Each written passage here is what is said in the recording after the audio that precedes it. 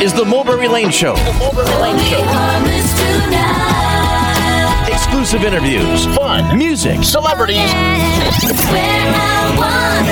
Your weekend getaway. Now, here's Mulberry Lane, Rachel, Bo, and Alley Cat.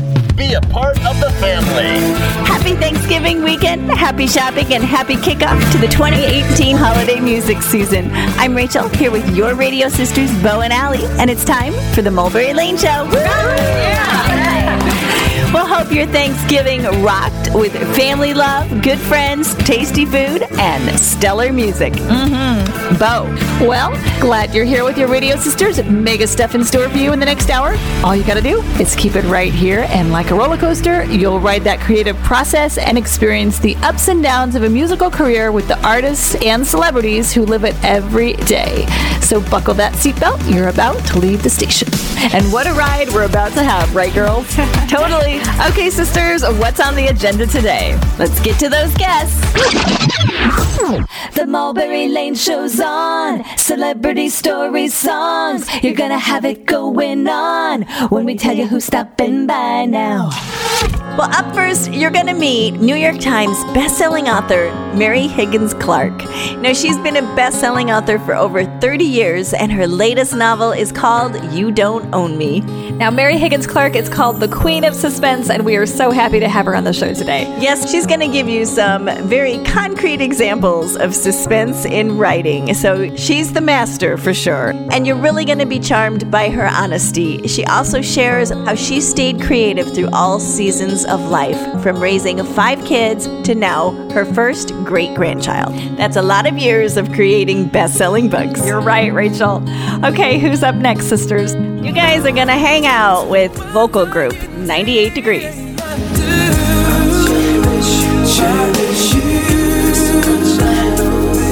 For the rest of my life, you don't have to think twice. Well, Jeff Timmons, one of the founding members of 98 Degrees, is here to tell you all about their holiday album, Let It Snow. Now, this chart-topping foursome have sold over 15 million records, and Jeff is here today to tell you about how the guys have grown and matured together, and they've kept the harmony through it all. So spend some quality time with Jeff Timmons of 98 Degrees today. And don't forget to catch 98 Degrees when they come through the Heartland on November 29th. They're bringing their Christmas tour to the Orpheum Theater in Omaha. Woo.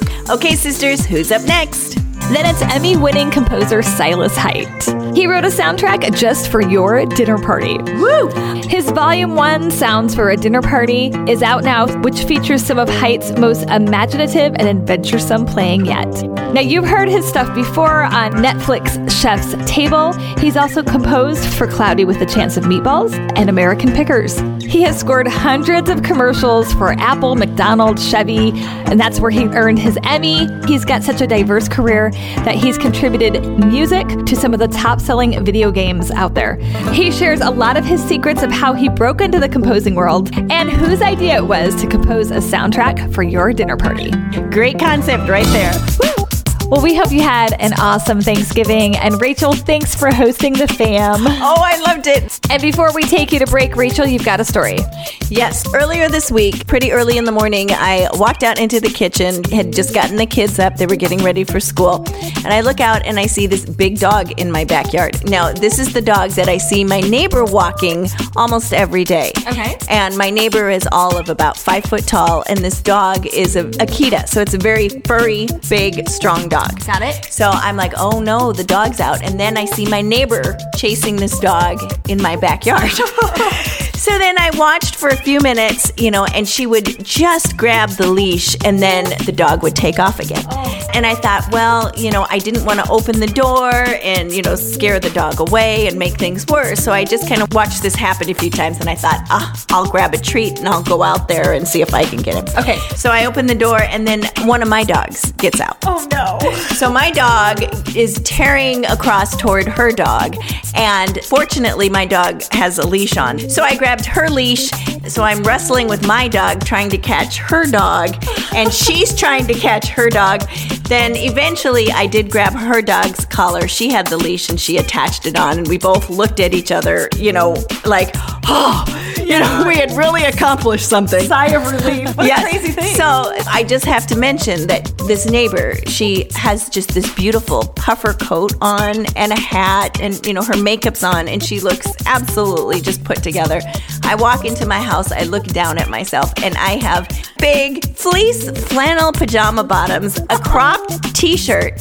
On one foot, I have one of those muck-luck slippers, and I couldn't find the matching one, so I had a navy blue fuzzy sock on my other foot.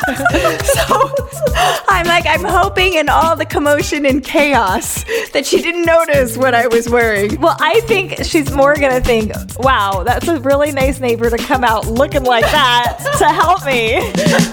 I'm a good neighbor. And from now on, I'm going to make sure I've got nice pajamas on and matching slippers. I don't believe it. Okay, well, when we come back, you're going to meet the queen of suspense. Best-selling New York Times author Mary Higgins Clark is here with us. We don't want you to miss it, so meet us right around the corner here on the Mulberry Lane Show. We are family. Meet the celebrities on your radio station. Back to the Mulberry Lane Show. Now, here's Mulberry Lane. Well, she's sold over 100 million books, has been a New York Times best-selling author for over 30 years, and she's joining your weekend to let you in on her secrets to writing a good suspense novel and tell you all about her latest book with Alistair Burke, You Don't Own Me. Now, Mary Higgins Clark is considered the queen of suspense, but we think she is also the queen of following your creative passion throughout your life. Welcome, welcome to the show, Mary Higgins Clark. Well, it's lovely to be with you, and I always enjoy our visits. Thank you. Good to have you. Yes, so now you have to give us a synopsis of this brand new book. All right, I'll make it brief, but I hope intriguing, if that's the word. Good. Laurie Moran is the producer of a television series called Under Suspicion. The reason for the title is that she has 5 or 6 people on her program, all of whom are suspected of murdering someone, but it has never been proven. And in this book, the parents of a murdered physician come to her and beg her to get their ex-daughter-in-law on the program because they're sure she is the one who murdered their son. Okay. She agrees to take on that case, but when she starts to investigate it, she finds out that the murdered physician is not at all the person he appeared to be. And the more she gets into unraveling the mystery, the closer she comes to being murdered herself. Wow. And that, You Don't Own Me. Okay. So now you have written suspense nearly your whole life. So what makes a good suspense novel? Well, it's a good question because the first writing course I took, my God, I was 22. I learned more in that semester than I ever needed to know from anyone else. But the first thing is to intrigue the reader. For example, a shot rang out in the night is the definitive, as a joke, but it's true, the definitive way to start a book. Because if you start it in too leisurely a fashion, then people will drop away. For example, when I was in a writing group many, many years ago, there was one gal who wrote beautifully. She had someone wheeling his bicycle out to go into town, and he's talking about the leaves and the trees and beautiful poetry. But I don't know why he's going into town, to rob a bank, to kill his mother. I don't know. By the time I get there, I'm not interested. I said to my friend, the way to start it is, when Tim wheeled his bike out of the garage, he took a look back. He didn't know when or if he would return to the house or have the chance to return to the house. Then we want to know what Tim is up to. Right? That's so awesome. So now, Does that come naturally for you now after writing, for all these years? Do you just think in suspense terms? Well, yes. In fact, someone once said, where in the name of God do you get these ideas? Actually, it was my husband. I'm a widower. We were married 22 years ago. Uh-huh. And he said, I read some of your books before I knew I was going to meet you. And he said the first one starts when someone is buried alive. What kind of mind does this woman have? Diving into the mind of the queen of suspense herself, Mary Higgins Clark is here on the Mulberry Lane Show. You dedicate this book to your first great-grandchild, and you're the epitome of a woman who stays creative throughout all seasons of life. And as creative women ourselves, and we know a lot of creative women listen to this show, so many of us, we juggle motherhood and the demands of family. So how have you managed to juggle all of that, stay creative, and true to your passion? I always wanted children. I was always dressing dolls when I was 10 years old. Uh-huh. When I was married, I wanted 6. I did get 5 in 10 years, but then my husband died. He had a very bad heart. So the 6th child was never born. But I thoroughly enjoyed having a family, and then my grandchildren. And now William Warren Clark is 3 months old. And, of course, an absolute joy. Every woman thinks that her child or grandchild or great-grandchild is the only baby ever born, the smartest, the cutest, on and on we go. So it's so much fun to go into another generation. Yes. So when you had your 5 children, you were writing all through that time, right? Oh, yes. I was always writing. And did you carve out time in the day to do that, or did you just write when it was convenient? Well, you have to make the time convenient. In my case, because I was writing radio shows for a living after my husband died, I would get up at 5 o'clock in the morning and work until 6:15, at which point I had to feed the kids and get them on school buses and go into New York. For me, it was the best time in the world. Even the dog didn't bark. It was perfect silence. And I just go down to the kitchen table, make a strong pot of coffee, turn up the heat, and sit at the typewriter. And I got more done in those quiet times than I could have achieved in a week of just getting it in at night or getting it in somewhere. Mm-hmm. You need that peace and that concentration. Wow. Or at least I did. Right. I love that. And I love that your dog even knew that it had to be quiet. Yeah, I just had to write. As I said about singing, the fairy godmother comes and grants us gifts at the cradle. The one who might have made me a singer was not in town. The one who might have made me a chef was missing. Although, God knows, I fed 5 kids and raised them, but never anything but the basic stuff. The one who might have made me sew a fine seam, she was out of town. My girls reminded me that their school uniforms were Scotch taped. But the one who showed up was the one who said, you must be a storyteller. And I'm awfully glad she was the one who came to the cradle for me. The whole world is very glad that she was the one who came to the cradle for you. And we want to thank you for joining the show today. The book is You Don't Own Me. Mary Higgins Clark, we could talk to you forever. We love what you brought to the show today. And take care. Happy holidays. And hopefully we will chat soon. Happy holidays to you, and enjoy every minute of them. And then, of course, may the new year be joyful. Absolutely. It was an honor to have you on our show. Oh, thank you, Allie. Thank you so much. Mary Higgins Clark here on the Mulberry Lane Show. What an author, what a lady. We'll meet you right back here with Jeff Timmons of 98 Degrees to kick off your holiday music. Keep it here on the Mulberry Lane Show with your radio sisters.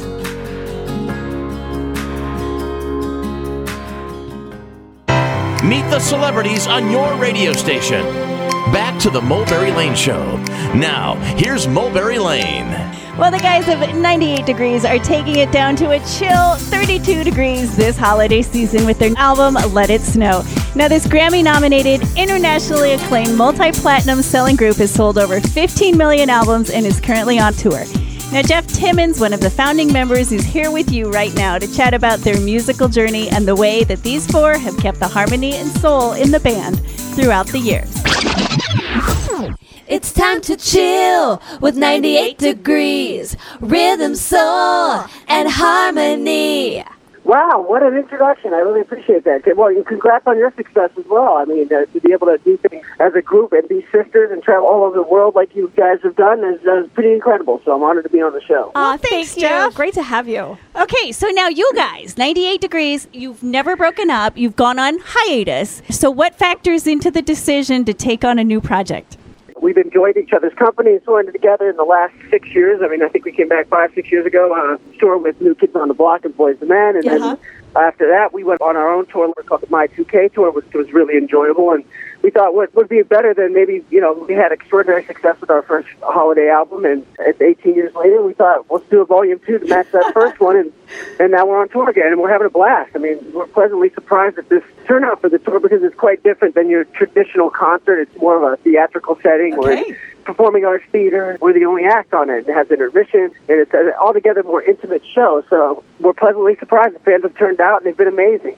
Oh, that's awesome. So now talk about a few other differences between touring, 18 years ago and now. Well, first of all, we all have families, so that's quite a bit different. None of us is singling and mingling anymore. Right. Well, with the exception of Justin, we're living vicariously through him. But we're all married with kids, and our lifestyles are altogether different. A couple of years ago, we each had our own bus and brought our families on, and that was pretty tough. It's tough on the kids and strange hours and all that good stuff, but it was thoroughly enjoyable. I mean, everybody had a blast. We got to go to 50 different cities and experience things that normal kids don't get to experience, so that was nice. But, look, we're back on the bus together. I think now it's just a little less raucous and crazy, but we still have a lot of fun. I bet. How have you managed to continue to get along through the years, or has there been ups and downs in that? Of course. I mean, you know how it is. I mean, We do. Your family, your sisters, and you were in business together, and we're like brothers. I mean, we're like a family, and, you go through ups and downs as a family, and then a family that works together, you go through the rigors of this business, which is very tough. But through the years, you adopt to everybody's personalities. You understand people when they need space or their intricacies or whatever. And I think we're just more mature. We have a lot more respect and mutual respect for each other. So now, how do you deal with creative differences? Because I can imagine, you might be in the mood for a solo project, but then maybe a few of the guys want to get together. How do you sort out all of that so everybody gets to kind of do what they want to do personally, but yet still keep the group in focus? That's a great question. We've always managed to kind of find the proper balance. I mean, after being on the road for 6 years straight, we were all sick of each other. We wanted to get away from each other, do our own thing. We did that for quite a while and develop our own careers and our families. And now that we've come back, we just figure out when we can do stuff together, when our schedules permit. And if not, we go on and do things on our own. When we get in the studio, we've always vibed and respected each other's talents. It's not always, completely seamless, but we definitely have a way to solve our creative differences in a very amicable way and in a constructive way, which is really, we're really lucky. Yeah, we're really lucky we've been able to do that. Yeah. Right, because that's kind of rare. Not everybody can. So now let's talk about Let It Snow. When you record now, do you guys all get in the studio together, or do you, record where you guys are at and, share the tracks, and how does it work for you guys? Well, this one was quite different than the others. We all have very different schedules right now and living in different places, so I don't think all of us were in the same studio more than a couple times, And technology nowadays, you don't have to be. So you can go in, cut a bunch of songs, go edit the vocals, trade files online, vibe out like that, and send constructive criticisms or creative changes that way. So we did it in a pretty efficient way, and we feel like the body of work is pretty impressive. We're happy with it and feel that it's comparable to the first Christmas album. How do you decide on songs? We each came up with a list of our favorite songs, sent them around, and anybody that was strongly opposed to them, those are automatically crossed off the list. And then we found ones we mutually agreed on pretty quickly. And then the producers that we worked with were amazing, and they had their own input on some things they thought we would shine on, songs like The River and things like that, which turned out to be one of the best songs of the record. Okay. And do you have a favorite? Obviously, the single Season of Love is pretty cool. It's a little bit different. It's upbeat. It's definitely contemporary, and it sends a message of, you can spread the love and keep the vibe out, not just during the holiday season, all year round. So, I think the message with that song is really great. But there's several songs on there that I feel strongly about. I think the arrangements, especially the a cappella stuff, really has us shine vocally, and, they're just overall very, very happy with the album. There's a lot of diversity on there. There's a Beach Boys cover, there's a Chuck Berry cover, all of the different genres of music kind of covered in this one piece of work, and we're very happy with it. That's neat. You're listening to Jeff Timmons of Harmony's supergroup 98 Degrees here on the Mulberry Lane Show. When you guys originally came out, you guys put yourselves together. You were, working together as a, vocal group among a bunch of bands that were put together by producers. But you guys were the real deal. So how did you differentiate yourself? Was that a difficult time because everyone probably assumed you were another boy band? At first it was a little bit difficult. Certainly those other groups, although they were put together, are the real deal. Several talented guys in those groups, but and we have a ton of respect for them as well. But no, we put ourselves together, and look, we based ourselves on harmony-based music. We were heavily influenced by Motown, that sound, primarily Boys II Men and groups like Take Six, and of course there was some doo-wop influence in there. We were signed to Motown, so we kind of considered ourselves a vocal group, and at first we shied away from that boy band moniker, but you can't complain about being lumped in with extraordinarily successful bands like Backstreet Boys and NSYNC that are known all over the world, selling millions of records. So we sort of took it in and was happy to be a part of that whole ride and that whole genre. Okay, yeah. You do have a family, and I know things have been really busy for you. There's always the promotion and everything that goes along with it. So how do you decide at this point in your life what you say yes to and what you say no to?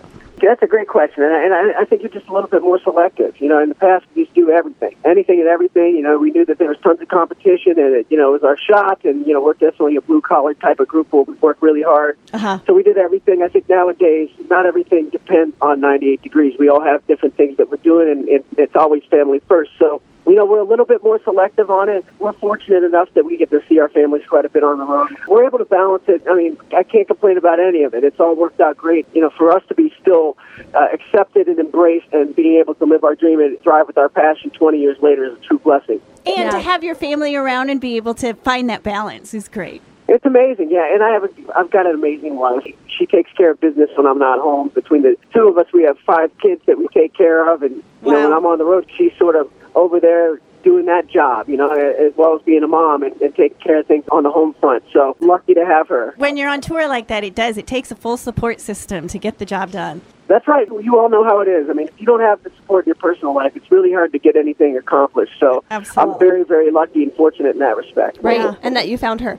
I have one final question. How do you guys stay well, especially being a harmony group touring during flu and cold season? I got to tell you, we've been struggling with this whole tour. I've sort of had a little bug this entire tour so far. I've been sick the whole time. I've been trying everything, the apple cider vinegar, we've been doing the Z-packs and medical dose packs and trying to get as much sleep as we can. And, look, during the holidays, it's sometimes tough, but finally starting to recover from all that stuff. Yeah, I'm feeling it's good. So hard to stay well. It really is hard. Yeah. All right, well, Jeff, we want to thank you so much for visiting with us, and we'd love to have you back in the next 98 Degrees project or solo project.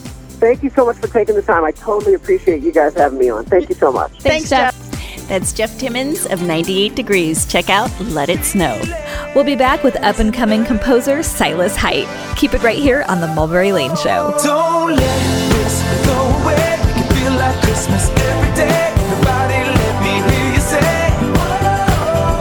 Don't let this feeling end till Christmas comes around again. Make every day we're living in. Music, arts, and lifestyle.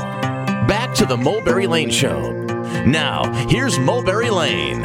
Emmy Award-winning composer Silas Hite, whose credits include Cloudy with a Chance of Meatballs, has created a soundtrack for your next dinner party. Volume 1, Sounds for a Dinner Party, is all about the joy of family and friends gathering around the table. Hear what inspired this album as Silas joins your weekend right now. Welcome to the show, Silas Hite. Hi, thanks for having me. Yeah, it's great to have you on the show. So now this is such an interesting concept. I love it. So what inspired doing a soundtrack for a dinner party? Because you've done soundtracks for movies and composing for other things, but this is for like our dinner parties. So what inspired this? Yeah, my wife, actually. It was her awesome idea. Okay. Give her credit. We live together in Los Angeles, California, and we both work from home. I have a studio that I've built here, and she has an office, and we love to put on vinyl records to kind of set the mood for whatever we're doing. And we have like a lot of 60s exotica records, and, you know, in the 60s they had albums that were like songs for a cocktail party or songs for a pool party, things like that, where it was like a specific activity. So it's kind of a throwback in a way. Yeah. Yeah. So the music isn't retro, but it's kind of that idea. Now, I've scored a lot of food-related movies and TV shows. For example, Chef's Table on Netflix is kind of a big one. It opened my eyes to how people are really into foodie culture these days. The music I wrote with that was very beautiful, lots of strings, kind of elegant. And so this record, in a way, is a reflection of that musical mood where it's kind of elegant, but this is a bit more playful, and it really sets the mood for a dinner party. Also, the idea was to do something that's detached from film or television, and it's about providing a soundtrack for a real-life event. Right. I love that. So now you're a multi-instrumentalist. So which instruments did you play on this, and are they all real instruments, or is some of it? Yes. Okay. It's all live players. So I played mandolin, banjo, guitar, Wurlitzer electric piano. I whistled some crazy parts on there. I played a ton of different percussion instruments because I have a background in that. And then I brought in string players. So there's 5 live string players, live upright bass. There's some live woodwind players. Oh, I also played accordion on it. So yes, it's all live instrumentation. It's sort of soundtrack-ish, slightly classical, I guess, but more adventurous and kind of fun. It's a smaller ensemble, so it certainly doesn't sound like an orchestra. It's more of like a fun film score kind of feeling. Okay, so how long did this take to record? Probably to write and record 6 months, because I had to work around projects for clients, like scoring TV shows and commercials and video games. Okay, so now when you're doing your own projects versus doing projects that you're hired for, is it harder to get your own projects done? Well, yes, because there's no one demanding deadlines or anything. And, yeah, and I just release the stuff myself. I don't have a record label or anything like that. I just choose to fund it myself and do it that way. And so I'm the only one cracking the whip on myself. But fortunately, I'm able to do that, and I really enjoy writing, music for myself, so to speak. So it's not that hard. But yes, it does get backburnered when I have clients that are like, we need things tomorrow.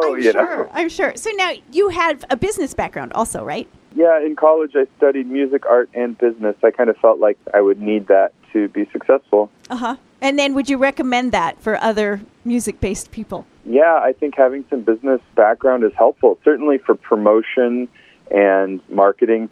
It really helps. Also being comfortable looking at contracts and reading through that and have some idea of what's being offered. Yeah, is a good thing. Emmy Award-winning composer Silas Hite here on the Mulberry Lane Show. So how do you balance, personally, the creative side and the business side? I mean, you can apply some creativity to business in terms of, especially like marketing and promotion, coming up with creative ideas, obviously. But a lot of times it's just being dedicated and being like, I want to be successful as a creative person so I can continue to spend my time doing creative things. Therefore, I have to spend the next couple of hours doing, business-related things, looking at contracts, sending invoices, things like that. But, I think looking at it as that does allow me to spend most of my time creating. Okay, so what would you say is the breakdown of time you spend like on the business side of things, the marketing, versus the actual creating? Well, now that I'm pretty established, I don't have to spend that much time on business. So I would say it's more like 90% on music. But when I first started, I worked at a studio with my uncle, Mark Mothersbaugh. He's a composer. He was in the band Devo. And he's a very successful film, television composer. And with my uncle, Bob Mothersbaugh, also works there. So I was working there. I worked my way up from intern to composer. I had lots of great projects there. And then after about 7 or 8 years, I went freelance. And so when I first went freelance, I really had to spend most of my time trying to build up my business, getting new clients. So it was, more like 90% of the time was business and 10% was music. And then as I got more clients and repeat business, then it started to shift more towards more creative. Now, did you grow up with a classical background? Or what was your... No, not at all. Your influences growing up? More country and rock and roll. And in fact, I write a lot of like Americana music. I have a band called the Satin Cowboy and the Seven Deadly Sins, and that's the next project that I'm doing. So no, I do a lot of stuff that's not at all classical. It just so happens, that felt like the right vibe for this record, for Sounds for a Dinner Party. But I did study music in college, so a lot of that was classical. But I mean, I also write in, well, you name it. Because I score so many commercials and television shows and films, I have to be versatile, whether it's rock or, modern hip-hop or jazz or whatever. I have to be good at it. Right. So now, when you've scored for commercials, what's the turnaround time for something like that? Often the same day. Okay. Normally, I have to write quite a few tracks in a very short amount of time. Sometimes it's 24 hours, sometimes it's a few days. It just depends. Are you good under pressure like that? Does that get your creative juices flowing more than if you have more time? It does. Okay. Yeah, I think that part of why I'm able to keep up with so many projects and still do things on the side also is I work very quickly now, and I think because of all the deadlines, I've learned to write very quickly, mix quickly, produce quickly, not indulge in too much second guessing, things like that. Okay, and so be able to how did you get nail to the vibe. How did you get to that point? Our show is listened to by a lot of creative people, and a lot of creative people have the same issues, and one of those is, getting mired in self-doubt. So how have you gotten yourself to the point where you can just move on and say, okay, good enough, let's go? I think that having just so many deadlines and having to blast through projects so fast for clients has just trained me to work quickly. Yeah. It's setting deadlines for yourself and also realizing that spending an extra 2 months wondering about something or thinking about how it could be really isn't going to help it in the end, and it's better to just get things out there. I'm not saying that you should half-ass something or just speed through it as quickly as possible, but there is something to be said for getting it done, getting it out there, and nothing is ever perfect in the eye of the creator. There's a great quote that I'm going to mangle, but it's basically like, good art is never finished. It's just left behind to make more great art, Okay, so and I do think it's helpful to have other people to bounce off of when you're creating, and that helps you to be like, okay, let's get through this so you don't get mired in self-doubt. So having a partner that can help, that can be helpful. Yeah. Now, for our listeners who might be aspiring composers, you hear things from maybe music schools growing up that like the pathway is studying hard and like getting into a really top music school and kind of going the traditional route. Do you feel like, being on the other side of things and being a successful composer, do you feel like that is an important part, or do you feel like you can make it anyway and there's just not one route? I think that getting into a good school or studying with good teachers is more important if you're looking to be more of a performer, like a session player. And if you're more interested in actually just being a composer, and maybe you do play on things, but it's not so much about getting hired to play, it's about writing the music. I think that you do need some training, some schooling, but no, a degree isn't going to get you a job as a composer. It's really about being able to craft interesting, cool music. And, there's plenty of people that can do that without a music degree. Right. And I think that's so valuable for people to hear who are, looking to go on that field. Yeah. Although I will say going to school, I think you do learn quicker because there are deadlines. And I love studying instruments on my own, but I know that if I actually just sign up with a teacher, I will get better quicker because you have deadlines, there's some sort of curriculum, there's a structure, there's the pressure of I have to do this. And so I often do take lessons on different instruments, not because I want to be great at it or, a virtuoso or anything, but just to understand it better and to unlock some more creativity. Well, let's say cello, for example. I took some cello lessons because I write for cello quite a bit and I wanted to know more about it from the player's perspective. My point is if you actually do get some schooling, I do think you will improve quicker. It'll make your journey faster. Right. Okay. Gotta take a quick break. Be right back with more from Emmy Award-winning composer Silas Hite. Keep it right here with your radio sisters on The Mulberry Lane Show.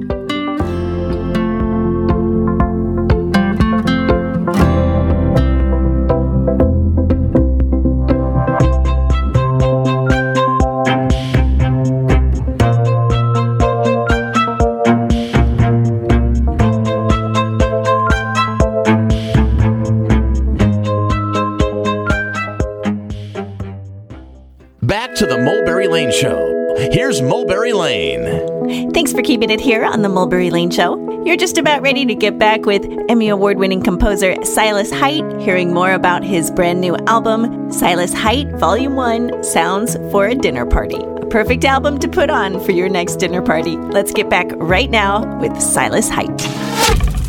So now when you go down to your studio and you have a big deadline and you absolutely are dry on ideas, Does that ever happen to you? And if it does, what do you do to get yourself back in the creative flow?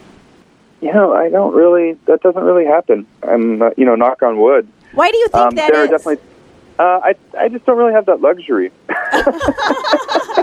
know what? That says a lot. I mean, that's true. Yeah, they say if you want something done, ask a busy person, right? That is so true. It is so true. There's definitely times where I'm like, how am I going to get all of this done?